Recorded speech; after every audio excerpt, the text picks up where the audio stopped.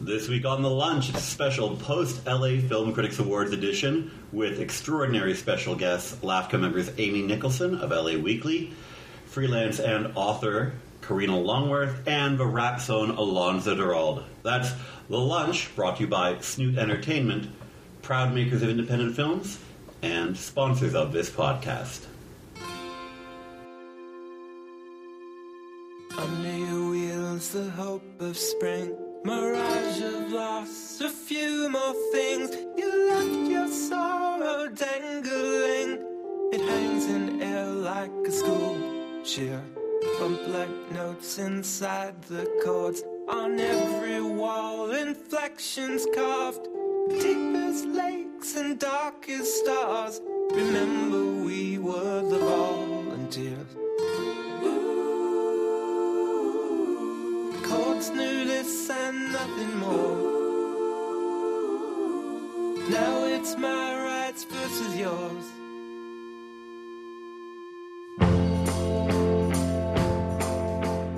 Under your wheels, your hopeless rain. Hi, I'm James Rocky, and welcome to a special edition of The Lunch, a weekly podcast about film and, yes, food, where every week I dine with a creator or a critic in the world of film.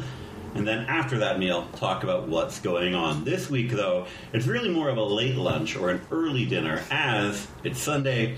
The Los Angeles Film Critics Association has just voted on its 2013 award winners, and I'm here in the presence of fellow LAFCA members, Amy Nicholson, Karina Longworth, and Alonso Duralde. I'm your regular host, James Rocky. Thank you very kindly for joining us, and everyone, thank you very kindly for coming over for lunch. Thanks for having us. It was a very early day. 45 members in attendance at the LAFCA Awards, which I believe, Alonso, is a record. It may well be, yeah. I mean, we've come close to that in years past, but that was one of our higher numbers. Approximately, I would say, 5 hours of voting, but also a lunch break and various bits of laughter and kibitzing. It's not all horrible. And to talk about the first winner that we voted on for production design, we have Ms. Amy Nicholson. Amy, who took the LAFCA vote for production design? The winner this year was K.K. Barrett for her. Now, it's interesting, production design, because usually this goes to the film with the most visible design, and that's usually a period film, a science fiction film, something with a world that looks not like ours. What I love about the choice this year of her is that it is a science fiction film, but it's just kind of fast-forwarded so vaguely in the future that the design work they did for the film is actually really subtle. The film has, people in normal costumes living in a future LA, but the clothes are just slightly different than what we'd wear. Like, the pants are up to the waist, the blouses... Which is unfortunate for gentlemen. But go on, please. Some gentlemen it might look good, but it's not good on a gentleman's ass, from what I can tell. And that they're wearing clothes that almost look like you could find them in a store, but just a little bit different. And I really admire this choice, because I think it is a subtle choice that the production design really captures something about the film. You always feel like you're watching a film that's set in the future without them ever hitting you over the head with it. You don't see any flying saucers or doors that open. You don't even see a car, which is crazy. There's one great uninterrupted shot where Mr. Phoenix is walking out of the subway and comes out of a subterranean station, goes around a corner, and there's the Santa Monica beach, which is, of course, the dream of LA public transit. He's actually in a San Francisco BART station. That's where he starts coming out of. And we just combine the two very effectively. That's true. It's pretty much production design porn, if I can say that. I mean, because watching the film, the phone that he uses that Scarlett Johansson falls in love with, I want that phone. I want the apartment. I want the shoes. The video game system. I want his video game system. Where you would, to make your character move, you move your hands like you're a raccoon washing food. That felt a little awkward. I meant the sort of immersive quality of it. It's sort of a 3D environment that you become part of, but are still without as well. It's a movie where all the little tiny touches build up to this very convincing feeling you're a little bit away. His phone is actually based on an antique Japanese cigarette case a production designer found. I want it. I'm tired of black plastic. And the runner-up was Inside Llewyn Davis, which I think was also just fine work. It just really captures 1960s New York. And it's got such a great color palette, that movie. I, in fact, found myself remembering it as being a black and white movie, and then I had to pull stills for my review, and I was right, oh no, it was in color, but it just in a very sort of muted color that felt appropriate for the era, Is K.K. Barrett a man or a woman? I could not say definitively. I believe she's a young lady. Huh. But if we're wrong, we're going to be wrong. so I'm not going to stand by that. One of the great things about the inside of Llewellyn Davis is, I know it's going to sound very nitpicky, but fonts. It has great fonts. When you see the duo record or later in the film, the fonts are perfect. When you see Al Cody's Sing a Song of Questions or whatever it's called, that looks utterly perfect. It's hard to create accurate-looking pop culture artifacts. And it'll take you out if they do it wrong. Yes, and inside Llewellyn Davis utterly nailed that. Lewin, yes. It's Welsh. It's either way. Llewellyn, Lewin, regardless. Up next was supporting actress, that of course going to Lupita Nyong'o, who played Patsy in 12 Years a Slave, with June Squibb being the runner-up. Again, I'm glad it's, when you talk about people you interviewed, is that name dropping or just legitimate point of information? It was work. Ms. Nyong'o and I had a chance to speak. And it's not like you had, when we were shopping for shoes at Barney's. That's right. And there's the one great scene in that film which says so much and which just apparently came up on the day is when Alfred Woodward, in that great one-scene performance, is talking and having tea, and Lupita Nyong'o at one point steals a look at Alfred Woodward, who has been wed out of her social strata. Woodard. I'm so sorry. It's all right. But and Ms. Nyong'o looks at her, sees that she's holding her hand, and then holds her pinky to match. And it's a great performance, full of smart, sharp stuff like that. I believe there was some discussion of if she came out of nowhere. She came out of nowhere to do this, to which you, Alonso, said... It's Yale, nowhere, Yale Drama School. That's right. And the corner of nowhere in New Haven. Did anyone have any other possible candidates through this they'd like to... Because one of the things about these lists is that as lovely as they are, the roads not traveled on can also be illuminating for people. I'm wondering if people have candidates they want to speak to who are potential for this as well. Yeah, I don't really have any antipathy towards either the winner or the runner-up, but I voted for Oprah Winfrey for her performance in The Butler, which I think is at least as interesting a film about race in America as 12 Years a Slave is. And Alonso, did you have any? Well, I'm not a fan of the movie, but I did love Margot Martindale in August Osage County. I felt like while Streep and Roberts were doing their Godzilla versus Megalon thing, she was actually giving a very grounded human performance. She is one of my favorite actresses working today. I think her stuff is so subtle and smart. And I mean, you look at like her contribution with Alexander Payne to Paris Je T'aime, or her performance recently in the second season of Justified. I just think she is one of our great American actresses right now. I hate the sitcom she's on, but I don't begrudge her the paycheck. What sitcom is that? The Millers, I believe. It's a depressing thing to contemplate. Amy, did you have any other candidates? Yeah, I actually threw my weight towards Sally Hawkins for Blue Jasmine. I think that in a film with slightly exaggerated performances, Sally Hawkins actually really plays a good, lived-in, blue-collar, well-meaning, complicated character. I think she's a British actress who always does tremendous work. I almost felt a bit of guilt even voting for her, because we always vote for her. She's just one of those people who's perennially in the race. But I would be remiss to not applaud her for that role. I believe we honored her for Happy-Go-Lucky, right? Yeah, we did. Which is an exemplary performance. Absolutely, no question. Certainly, again, while I have no... curse that Squibb and Nyong'o. No, I'm fine with both those. But it's on streaming right now, actually. What Maisie Knew, the performances of both Anata April and Meryl Streep in that... not Meryl Streep, Julianne Moore in that film are exemplary and well worthy of note. A lot of great wordless stuff from both of them. And April, just terrific. We had up next as the winner being our supporting actor, or the next category, and that came down to a tie. Karina, would you like to speak to that? Yeah, it was a tie between Jared Leto for his role in Dallas Buyers Club and James Franco in Spring Breakers. And James Franco was my pick. I was definitely surprised to see the vote go that way, but pleasantly surprised. I just think it's a loony performance that takes some real chances, and Franco is a really easy target because he does so many things, and I think a lot of people have the impression that a lot of the stuff he does is boring or pretentious, or they want to kind of take him down a peg because a lot of his pursuits seem to be high-minded, but this is just like the most incredible zeitgeist, low culture beast of a performance. I'll allow it. And also, Spring Breaker is certainly an admirable film, but while watching it, I could sort of feel its own structure dissipating some of its energy. A lot of the characters leave what seems midway through. There's a couple of overused sound edits. Is it fair? It would certainly be fair for me to say, but, oh yes, Franco's a highlight. Do you think there's some degree of, we got to give a movie this interesting something, ergo we shine a spotlight on Franco and recognize the whole film, or is it just dedication to his gold-toothed, cornrowed, manic energy? Speak for yourself. I don't know. Yeah. But I voted for it in a lot of categories. It's one of my favorite films of the year. I think it's a lot more than just Franco's performance. And I certainly did not mean. Jared Leto, anyone have any thoughts on that? It's weird. It's a composite character. It's a character that did not exist in a real story.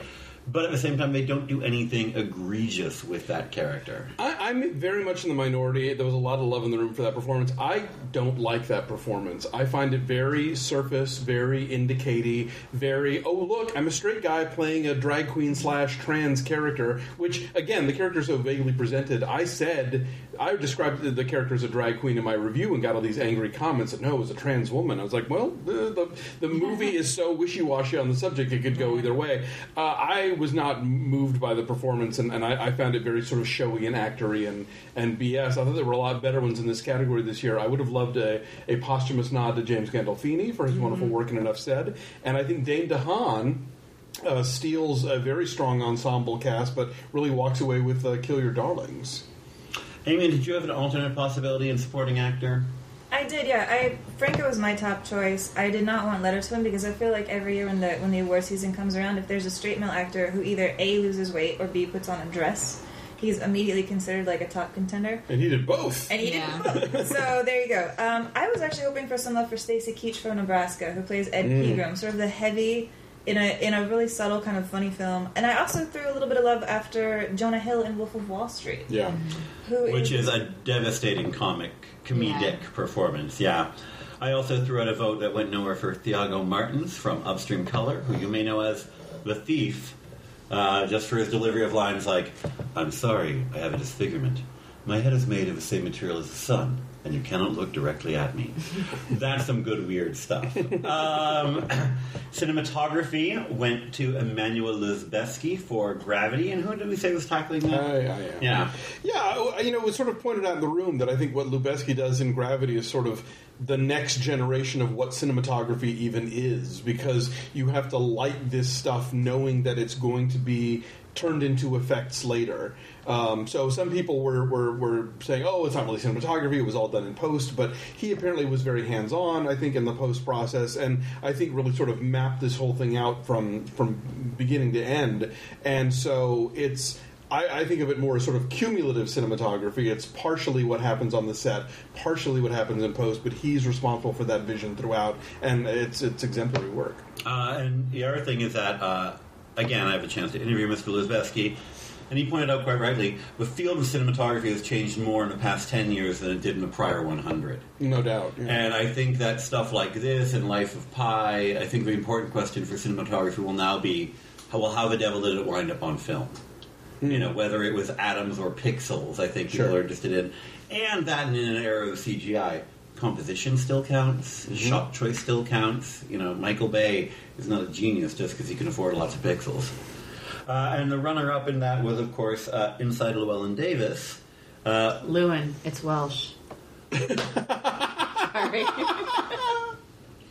As I said, Inside Llewyn Davis won by Bruno Del Benel, a surprising non-Deacon's entry from a Coen Brothers, but still jolly good. Anyone else have any other things in terms of cinematography just popped for them this year?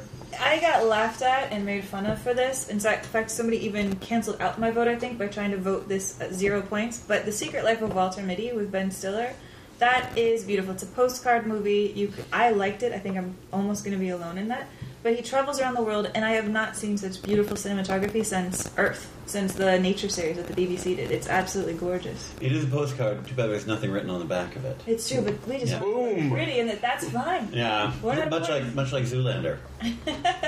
Animation went to Ernest and Celestine with a runner-up for The Wind Rises, and you were also going to tackle this one. Yeah, I'm a big fan of both films. Right. The sentimentalist in me wanted to give it to Miyazaki because this is his declared last feature, and I think it's a gorgeous piece of work. I probably would have voted for it in my top choice anyway, but Ernest and Celestine was certainly a close second.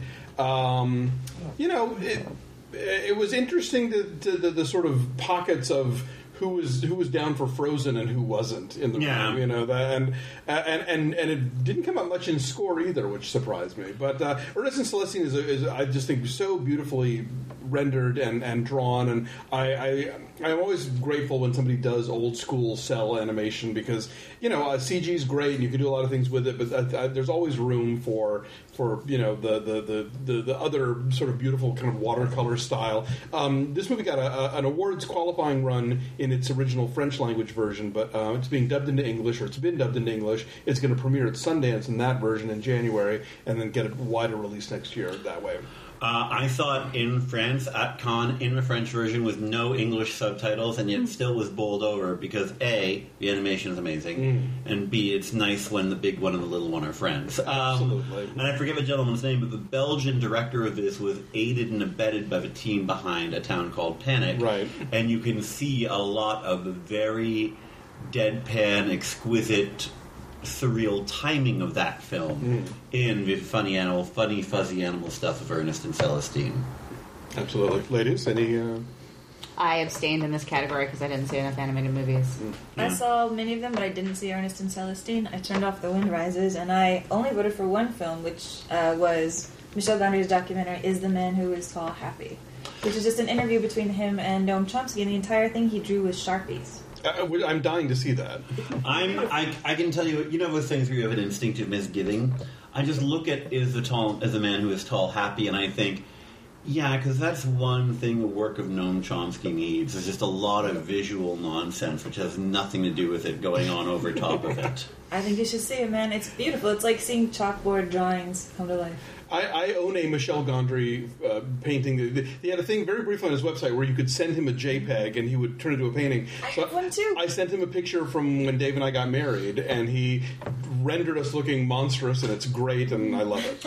I always remember the Onion headline about Michel Gondry of Michel Gondry options empty cardboard box for $15 million. It can be a pirate ship. It can be a place to stand when the carpeting is lava.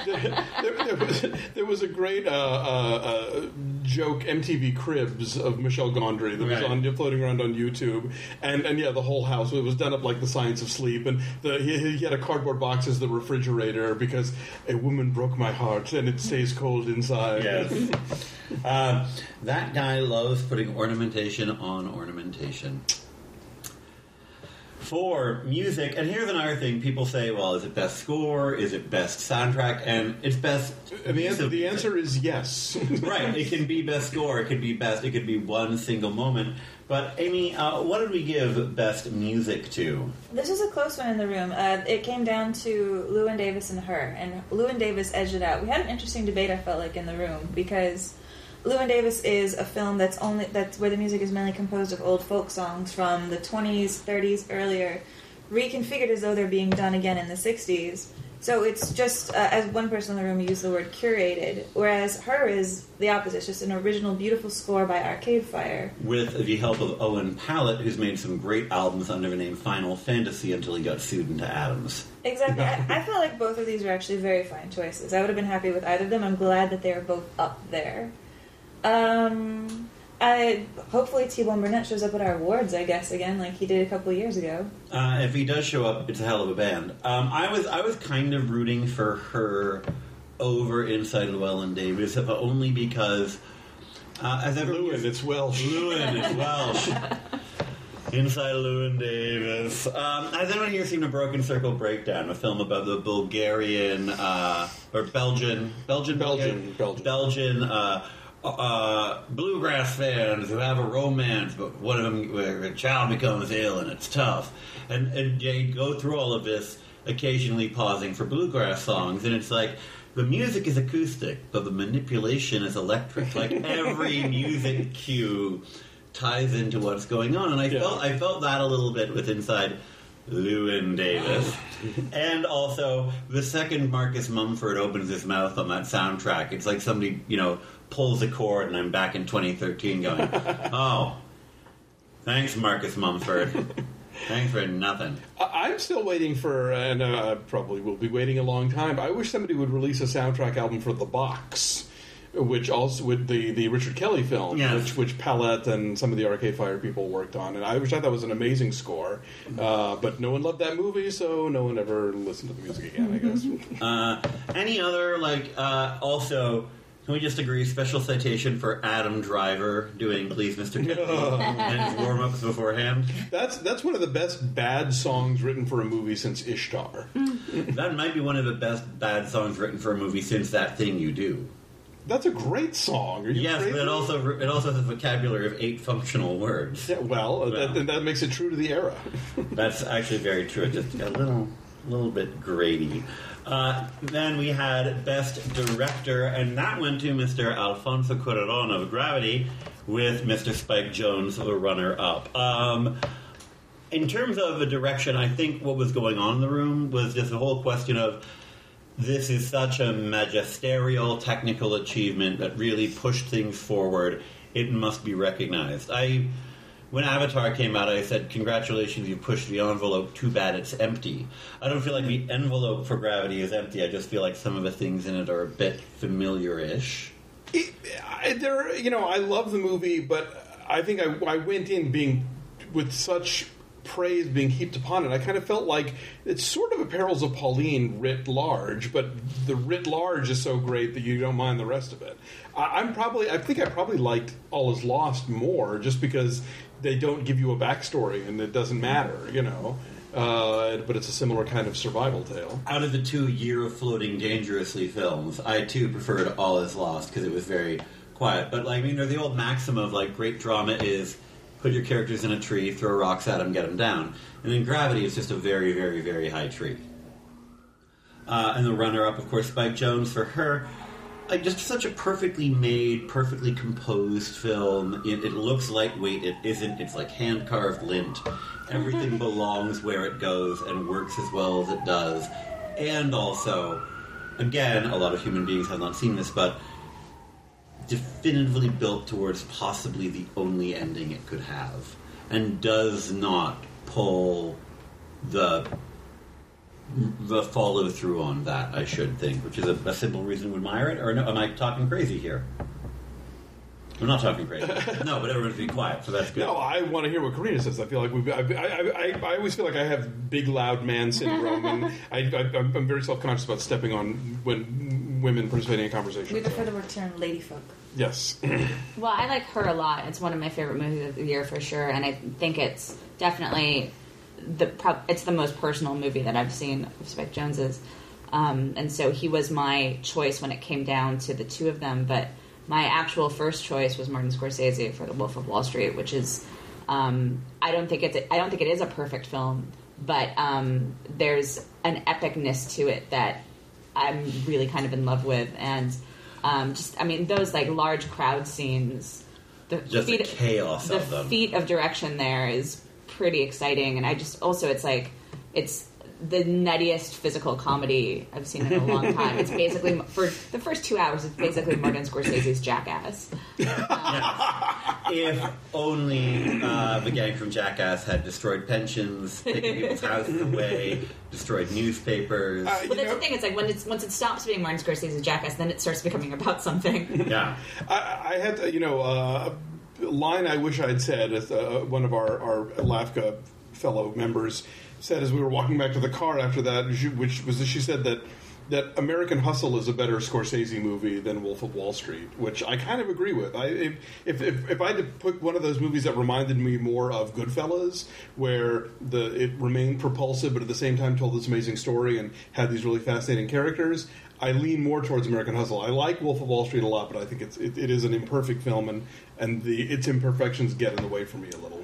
On a directorial level, Wolf of Wall Street is the equivalent of one of those air blower fed inflatable apes you see on top of a used car dealership. It's full of energy and it's all pumped up and a little bit hollow for me. Once you cut the power, it just goes. Block that metaphor. What's wrong with that metaphor? No, nothing. It was just. Have you heard that before? It was dizzying. I was waiting to see where it was going to go. It was lively.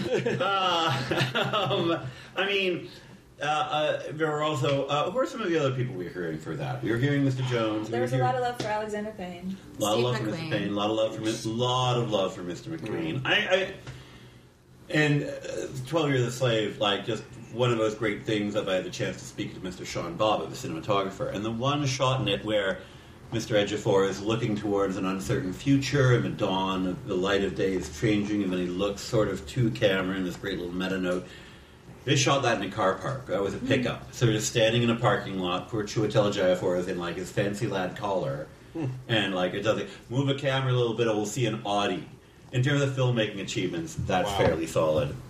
I think Amy and I were among the few partisans for Noah Baumbach this year. That is, Ms. Gerwig gives a great performance in that film, and it looks great. Yeah. I adore that movie. It's arguably my favorite movie this year. I really did too. I mean, especially because unlike Gravity, I think it looks more casual than it is. Mm-hmm. I just really admired it, and also knowing that they did upwards of 70 takes for some of those scenes. Really? Wow. Yeah, the feat of stitching it together and of still being able to keep it as a coherent, consistent tone film. I think that's really impressive. Yeah, I voted for it for screenplay.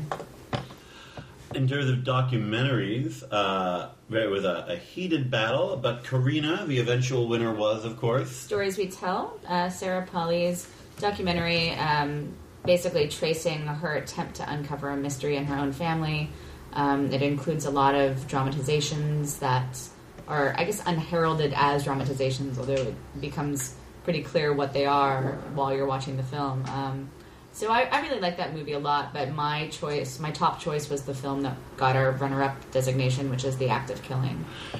Act of Killing is a crazy strong film. What's great about LAFCA is it's the only organization where you get somebody standing up and saying, the cut, which was 40 minutes longer, was a lot better. A lot more alienating and strange and important. And someone is Robert Colder. Yes. But, first of all, I think it's great to see stories of We Tell doing so well, being released rather early in all of this nonsense. And Act of Killing is a great film, is a tough film, is worth seeing, and is also one of those documentaries that really works on a large screen, where it's the cinematic nature of it is important. Yeah. I agree. I almost considered putting it up for cinematography. It was just such a beautiful documentary. This is an odd year for documentaries, because I'm also a festival programmer, is one of my other hats, and I saw a lot of really amazing work this year, and I think there were a lot of documentaries that were great, that were out there, but in terms of ones that actually made it to audiences and got written about. Right. After Tiller, played at Sundance, played at Outfest, several places, but didn't really get any kind of theatrical traction. I thought God Loves Uganda was really powerful, and that didn't really... So, whereas last year you had movies like, How to Survive a Plague and Searching for Sugar Man that really found an audience and had some theatrical momentum. Despite the strength of the content this year, for some reason those movies just didn't translate. So I think Stories We Tell was maybe helped by the fact that there weren't enough other films that came along theatrically this year to sort of usurp it in people's minds. I'll certainly allow that. Other nominees mentioned included 20 Feet from Stardom, or as I call it, VH1's Behind, bracket, and 20 Feet to the Left, bracket, the music. And also Blackfish got a certain amount of support and affection. Anything else that was on people's minds? I was surprised that there wasn't more attention paid to The Unknown Known, Errol Morris's film about Donald Rumsfeld. I don't know if people haven't seen it or just weren't impressed by it. Well, it's not technically opening till next year, I think. I think this year it was festivals and maybe an awards run. Oh, okay. So that, I suspect we'll be hearing about it a year from now. I guess I just assumed it was a release for this year because I got sent a screener. Right, no, I did too. But I think the biggest problem with The Unknown Known is that it could work from the alternate title, Donald Rumsfeld is not sorry for a goddamn thing, and certainly isn't going to tell you if he is, smart boy with a camera. I mean, the guy is a pure sociopath. Yeah, well, it's fascinating, I think. It is fascinating, but he gives up so little. He gives up. So there's no... Even Joseph Congo at the end of Act of Killing has contemplated more of the cost of his actions than Donald Rumsfeld. But I just feel like that's what's chilling about it. Well, watching the Unknown Knowns is a lot like watching The Wolf of Wall Street. It's like, oh, these are the boys, not men, who've been ruining America for the past 40 years. It's really disconcerting to see them in their natural habitat. Well, you do have to applaud the LAFCA member who voted Donald Rumsfeld for Best Actor. I contemplated it. He was kind of my number 4. That LAFCA member also gave the Croods its only vote. So with no names, we'll just... And the Lone Ranger. Yeah, oh, yeah. Stories We Tell After Killing, really strong year for documentaries. So Let the Fire Burn also got a lot of regard. As one of those rare docs that's made up solely of archival footage. It also got some editing nods, and it's strongly recommended that people take a look at that. And actor was next. Amy, who was our winner? Our best actor went to Bruce Dern for Nebraska, which I think might be one of our most normal picks this year in terms of things that are likely to get a lot of traction in the months ahead. I mean, Bruce Dern plays a very first stages possibly of Alzheimer's man who is convinced that he has $1 million ticket. He has this wild hair. He's an amazing character actor who's been around since it feels like the dawn of time. At least the mid-60s, right? At least the mid-60s. He goes back to Corman and you know... He's older than me. So the man's in Silent Running. If you're like a fully grown man in 1973 Silent Running, you have some mileage on. He's also, I think he's the only or one of few people to ever kill John Wayne on screen. Yeah. In that's the true. Cowboys, he's infamous for that. Nebraska was, and the runner-up was, of course, Chiwetel Ejiofor for 12 Years a Slave, which I just appreciate any chance to say. Yeah, thank you for jumping in. I was pausing to make sure you said it instead of me. It's almost as much fun as saying Lewin. I like saying Lewin. I now love saying Lewin. It was really hard to learn how to spell Lewin. I got loved until I say Lewin. I have to admit, I'm happy with Dern. I think he's great. I do think there's a touch of the we should just give this guy an Oscar already element to it, some sentimentality. My top choice was Phoenix. River Phoenix. Joaquin. Wow. Whoa. Joaquin Phoenix. Oh, sorry. Too soon. Joaquin Too soon. Phoenix for what is essentially a very complicated double act performed with an actress who A, was not there, and B, was a different actress. Because it was later replaced, right? Yeah. Right. Which is why, I mean, I would love it if on the hypothetical DVD of her you could hear the Samantha Morton edit, just because I think a less identifiable voice might have helped that role. I have a confession. I had not looked at the credits or anything, or read any much about the film going in. I thought the entire movie it was Rashida Jones. It wasn't until it was over that I realized it was Scarlett Johansson. You didn't get the whole I'm a sexy smoking baby thing that. It sounded so like Rashida Jones to me. I just was convinced that's who it was, and I just went with it. And then at the end of the film, I was like, "Oh, well, that's a surprise." Any other alternates that people should look at in the field, Karina? Or Well, my pick was Leonardo DiCaprio in The Wolf of Wall Street because I've never seen him give a performance like that. You know, he's been one of the most charismatic, interesting actors, I think, for the past 2 decades, and just the physical comedy he does in this movie is beyond. It's just nothing that I had ever expected to see from him. him rolling to the car. Yeah. Oh God. And like it's weird in that Leonardo DiCaprio has already been in a better riff on The Great Gatsby than he was in the Great Gatsby. Indeed. Yeah. By I was also glad that there was some love in the room for Oscar Isaac in Inside Llewyn Davis, because he's been also trucking around for about a decade in minor parts. He was the husband in Drive. Yeah. And to see him just sort of show up and hold a movie, I think the Coens have a way of anointing the next actor that they really think has a lot of talent, like they did to Michael Stuhlbarg in Serious Man. And I want to see Oscar Isaac in some more stuff. I was very happy. This was the tightest race of the day. Yes. Going into the runoff, it was just a matter of a few votes in any direction. I was very excited that one of the top vote getters was Robert Redford. He gets a hard time sometimes for his acting, and deservedly so sometimes, but I thought his turn in All Is Lost was riveting. That he conveys so much with his physicality and his face. I mean, it is a great silent film performance. There is, almost no dialogue, and I was on the edge of my chair as much for watching Redford do his thing as I was for how the rest of the film was assembled. yes, although I did want to repeatedly grab him and go, maybe you bring an extra radio. I'm kidding, of course.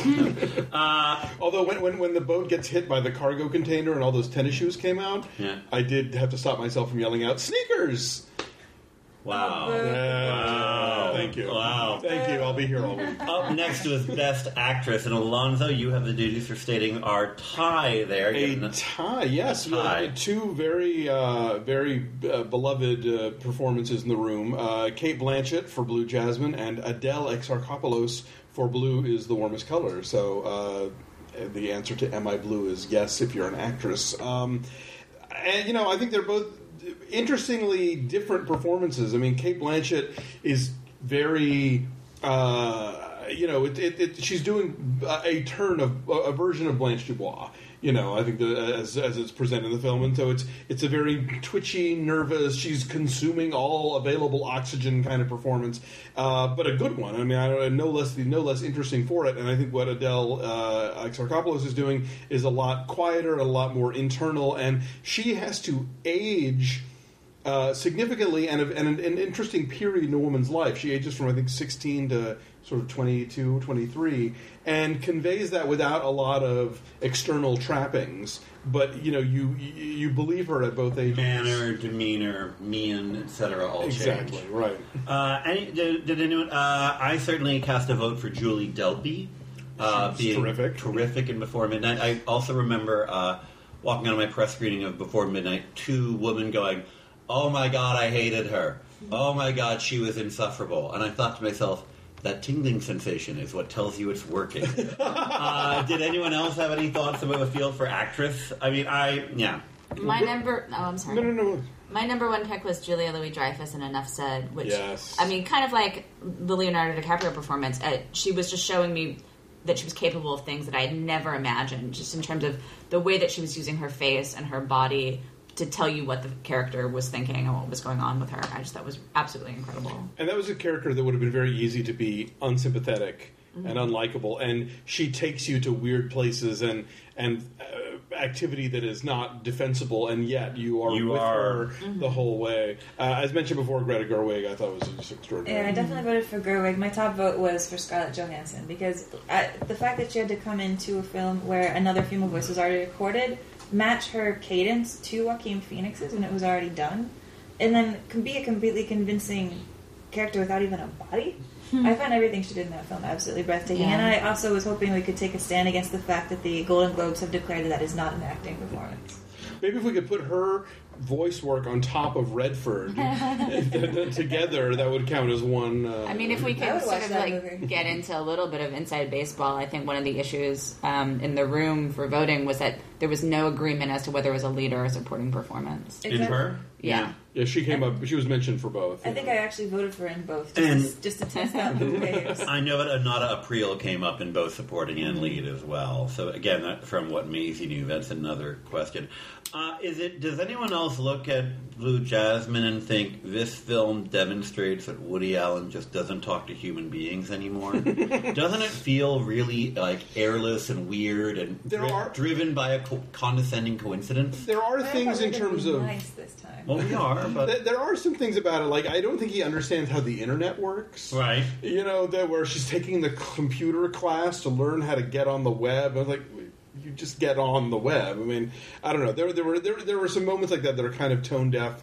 I thought he's really riding the edge on his portrayal of blue collar people, as far as like threatening to spill over into total condescension, but I think manages to pull it back. I admire the fact that Andrew Dice Clay and Louis C.K. are so terrific in it.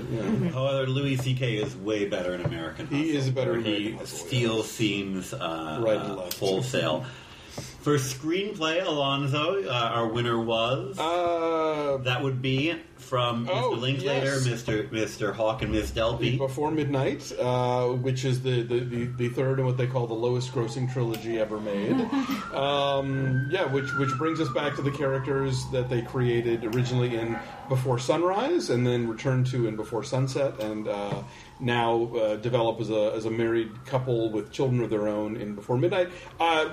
One of my favorite movies of the year. I think so smart about relationships and just what happens to people who've been together for a long time. I mean, I saw it and immediately knew I had to see it with Dave when he saw it, and I went and saw it again a couple of days later.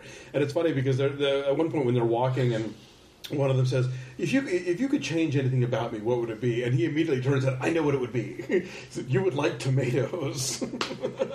It was just, I mean, it's a stupid thing, but it just, so much of that movie felt right, even if it wasn't something that I directly experienced. It seemed honest and true, and the fact that they make it seem so improvisatory when it's written, within an inch of its life. That opening sequence where they're just driving and having that one extended conversation and the camera doesn't cut is brilliant stuff. It only looks easy, is what I would say about Sure. filmmaking like that.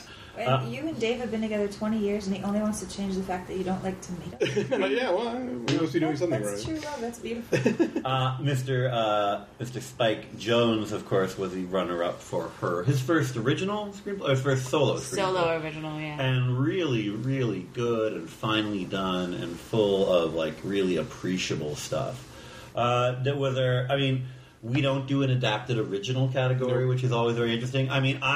It's weird for me to say this because as a novelist, he's awful, but John Ridley, Glenn Kenny did a great piece on what specific pieces of dialogue from 12 Years a Slave, the book, wound up directly in 12 Years a Slave, the movie. And it was illuminating to have that bit of digging to go, okay, they in fact kept to the text of the document to convey these important things. And I was actually impressed by that as a job of adaptation, even though John Ridley's crime novels are horrible. Well, someone was aghast that he wasn't nominated for a DGA award, and I said, well, to quote Jack Morrissey is when he came on my podcast, Google John Ridley and Scab, and you'll find out why. Yeah, because he's a violence writer strike.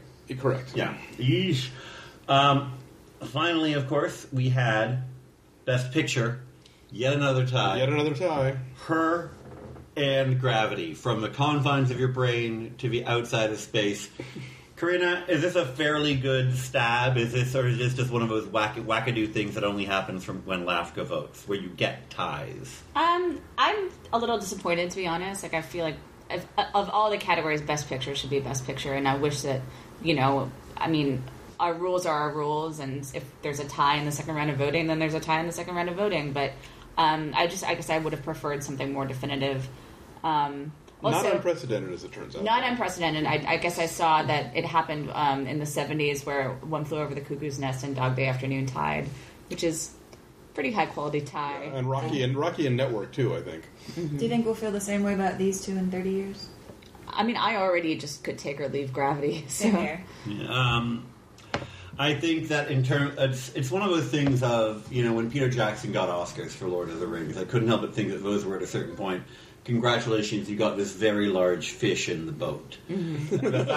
The fact that Gravity happened without anyone going blind, anyone going crazy, it costing billions of dollars, or it just being Lifetime movie level writing. I think people are like, oh my god, you got that fish in the boat. Here's for you. It does feel weird to give a co-Best Picture to something that never was a strong runner in Best Actress or Best Screenplay. It wasn't strong in anything but technical categories. At the same time, director. and director. And yeah. cinematography. And do you look at the gestalt of a film? Do you judge Best Picture on just its subject, or is it the gestalt? Is it how it's made? Is it certainly there were people in the room who were upset that we weren't giving the prize to 12 Years a Slave because they thought it was the most important film. Yes. And importance is very different from technical accomplishment, Well, one person even said, I'm voting for 12 Years a Slave as the most important movie of the year, but not as the best film of the year. Right. Which, and I think that's a tricky territory to get into in something like this, where you're evaluating based on artistic merit versus, what it's saying. It's that whole thing of, back with the old Academy rules for the documentary category, where if you made a Holocaust movie, everybody was going to sit through the whole thing, and if you made Paris is Burning, the flashlights started turning on after 10 minutes, get this off. Yeah. Or Hoop Dreams or whatever, because it wasn't capital I important. Right. I think it's always going to, it's weird because people say, oh my god, this group has too much consensus, or critics groups lead to consensus. And I found this to be true very much in the foreign race, because everybody was like, oh, I like A, B, and C. Oh, I like D, E, F. I like GHI. and the field got so broad, it was really hard for that to emerge. So, I mean, the idea of, like, best pictures, plural, is intriguing, but at the same time, if we're going to have, you know, a big capital, you know, M movie that has lots of technique, but it's still about emotion, and a big capital E emotional movie that still involves plenty of technique, I don't feel like that's a bad split. I just think we should all get cookie baskets from Warner Brothers. Well, you know, and which takes us to a Next Generation Award, which went to Ms. Megan Ellison of Annapurna Pictures, who has backed American Hustle, who has backed Her, who has backed Zero Dark 30, who has backed... What am I The Master, Spring Breakers. It's all very good stuff. And, you know... I have mixed feelings about this. I mean, I admire the fact that she's sort of the Lady Bountiful of a certain kind of indie film, but I think that her selections are a fairly safe kind of indie film. She backs directors who have track records. You know, I think stepping up to make a Paul Thomas Anderson movie or even a Harmony Korine movie is not the same as you were pointing out, somebody giving Shane Carruth money after 9 years, you know, to make the follow-up to Primer, you know. So, I mean, I'm glad that she does what she does. I would love it for more people to have her sense of vision and to put money into films that aren't going to be, you know, $500 million blockbusters, you know, that are going to open big in China. But I think that she kind of plays it safe a little, and I don't know that's. I'm glad she does what she does. I just think that let's not go crazy with making her out to be the new Irving Thalberg. To be fair, most of America's billionaires devote themselves to more leisurely pursuits like simply buying political parties. True. So the idea of somebody making good, tasteful movies is a nice, welcome change. Amen. Really quickly to just take the temperature of a room. Who was your call for? Who would you have voted for Next Gen? Or if you could just like go, bang, that's the award. Who would it be? Megan Ellison 100% had mine, actually, because even though Spike Jonze and Paul Thomas Anderson have done great work before, I actually like these last two recent films that they've done under her supervision better than the films they both did immediately before that. I feel like she's good at finding talent, or, you know, picking out talent that we all know is talent, but then also giving them the room to be who they are. And I think that it's no coincidence that I like their later films under her wing better. Ms. Longworth? I voted for Shane Carruth because Same here. I think that Upstream Color is one of the best films of the year, and his just the total artistry of it, and the fact that most of it was done by one person. Yeah. I really wanted us to honor it somewhere, and I thought that Next Gen was the most obvious place, but I lost. I was backing Mr. Carruth for Next Gen as well. I was also thinking in terms of Destin Cretton from Short Term 12. That's a crazy strong film. And Lake Bell, who's In a World I Liked, specifically as a show business movie and as a movie about the LA in which we live, not the one which we see in the films. I was a big backer of J.C. Shandor, who made All Is Lost, because I love the movie, and the fact that it's his second film, and his first film was Margin Call, which I thought was also terrific, and so completely different. You go from a movie with a huge cast, talking a mile a minute, and, you know, all this sort of financial jargon, and making it, you know, understandable to an audience, and giving it a dramatic through line, to this spare film with one character and virtually no dialogue and all physical action. It's like, okay, that's as alpha and omega as you get in two movies, and so who knows what this guy's got next in his quiver. So I wish that what we would have done at the end of the meeting is we passed around a hat, everybody threw in a couple bucks, we buy Shane Carruth a ticket to the awards dinner, and we sit him at the same table with Megan Ellison. There you go. That would actually be terrific. Thank you all very kindly for listening to The Lunch. All of our guests have been incredibly gracious of their time, starting with Ms. Karina Longworth, at Karina Longworth on Twitter. She is the author of Meryl Streep, Anatomy of an Actor, which will be out from Phaidon on January the 15th. Karina, thank you very kindly for joining us. Thank you for having me, James. We've also had Alonso Duralde of therap.com/linoleumknife.com, the home of his wildly entertaining podcast. Thank you very kindly, sir. Thank you for having me. And Ms. Amy Nicholson of the LA Weekly, who can be found on Twitter at the Amy Nicholson. I'm James Rock, your regular host, and this podcast can be found on Twitter at The Lunch Podcast. One final question. What one film during all of this frantic watching and discussing and what have you were you most glad you found? The Act of Killing. The Act of Killing was the one you hadn't seen before, but Absolutely. whole go through the year-end process. Absolutely. Excellent. I sat down and watched it a month ago, and I just want everybody to watch that film. And that's from Draft House Films. Ms. Longworth? Well, I didn't see it during the screener watching time, but I think that the movie that I was most glad that I saw this year was Enough Said. If we're talking about that I only watched because of the awards, it would be a tie between Act of Killing and Ernest and Celestine. And mine would have to be A Touch of Sin. Terrific film by a strong Chinese filmmaker. A film that literally right now cannot be seen In its home country. But after I watched that movie, I actually want to marathon Gomorrah and Manufactured Landscapes in terms of being about like the intersection of crime and capital and this very changed Chinese landscape as they fast forward through capitalism. Yes, Touch of Sin. I was on I looked at international films for the Spirit Awards this year, and that was one we were all crazy about. One final question: worst film of the year, Amy. Oh, God. I didn't even see it, but I'm just going to go Grown Ups, too. Just on a philosophical level, excellent. I did see it, and I'm going to say Grown Ups too. I did not see Grown Ups 2, but I'm going to say The Counselor with advice for everyone. If you show up at somebody's house and they have a cheetah on a leash, leave. And Ms. Longworth, your worst film of the year? Whatever that Superman movie was. Man of Steel? Ooh. Whatever that Superman movie was. And with that somewhere, Zack Snyder breathes a hearty sigh. You've been listening to The Lunch. My guests have been Amy Nicholson, Alonso Duralde, and Karina Longworth. I'm your regular host, James Rocky. Thank you for listening. In between now and the next time we talk, go to the movies with your friends. Talk afterwards. Maybe over a meal? It's a good thing.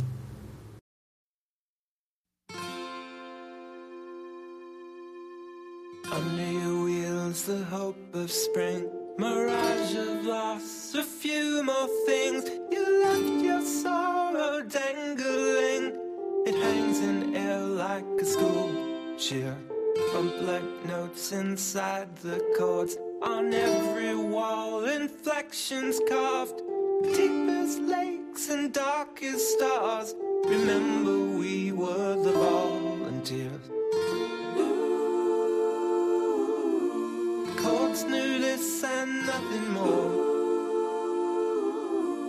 Now it's my rights versus yours.